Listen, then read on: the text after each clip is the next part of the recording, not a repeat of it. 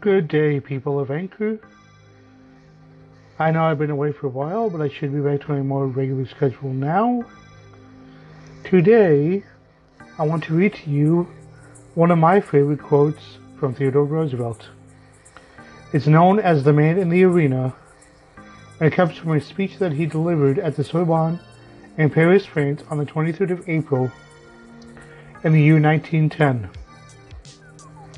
The speech was called Citizenship in a Republic. I hope you enjoyed this segment. The Man in the Arena by Theodore Roosevelt.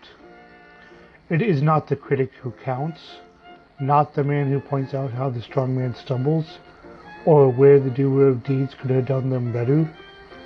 The credit belongs to the man who is actually in the arena, whose face is marred by dust and sweat and blood, who strives valiantly, who errs, who comes short again and again, because there is no effort without error and shortcoming, but who does actually strive to do the deeds, who knows great enthusiasms, the great devotions, who spends himself in a worthy cause, who at the best knows in the end the triumph of high achievement, and who at the worst, if he fails, at least fails while daring greatly, so that his place shall never be with those cold and timid souls who neither know victory nor defeat.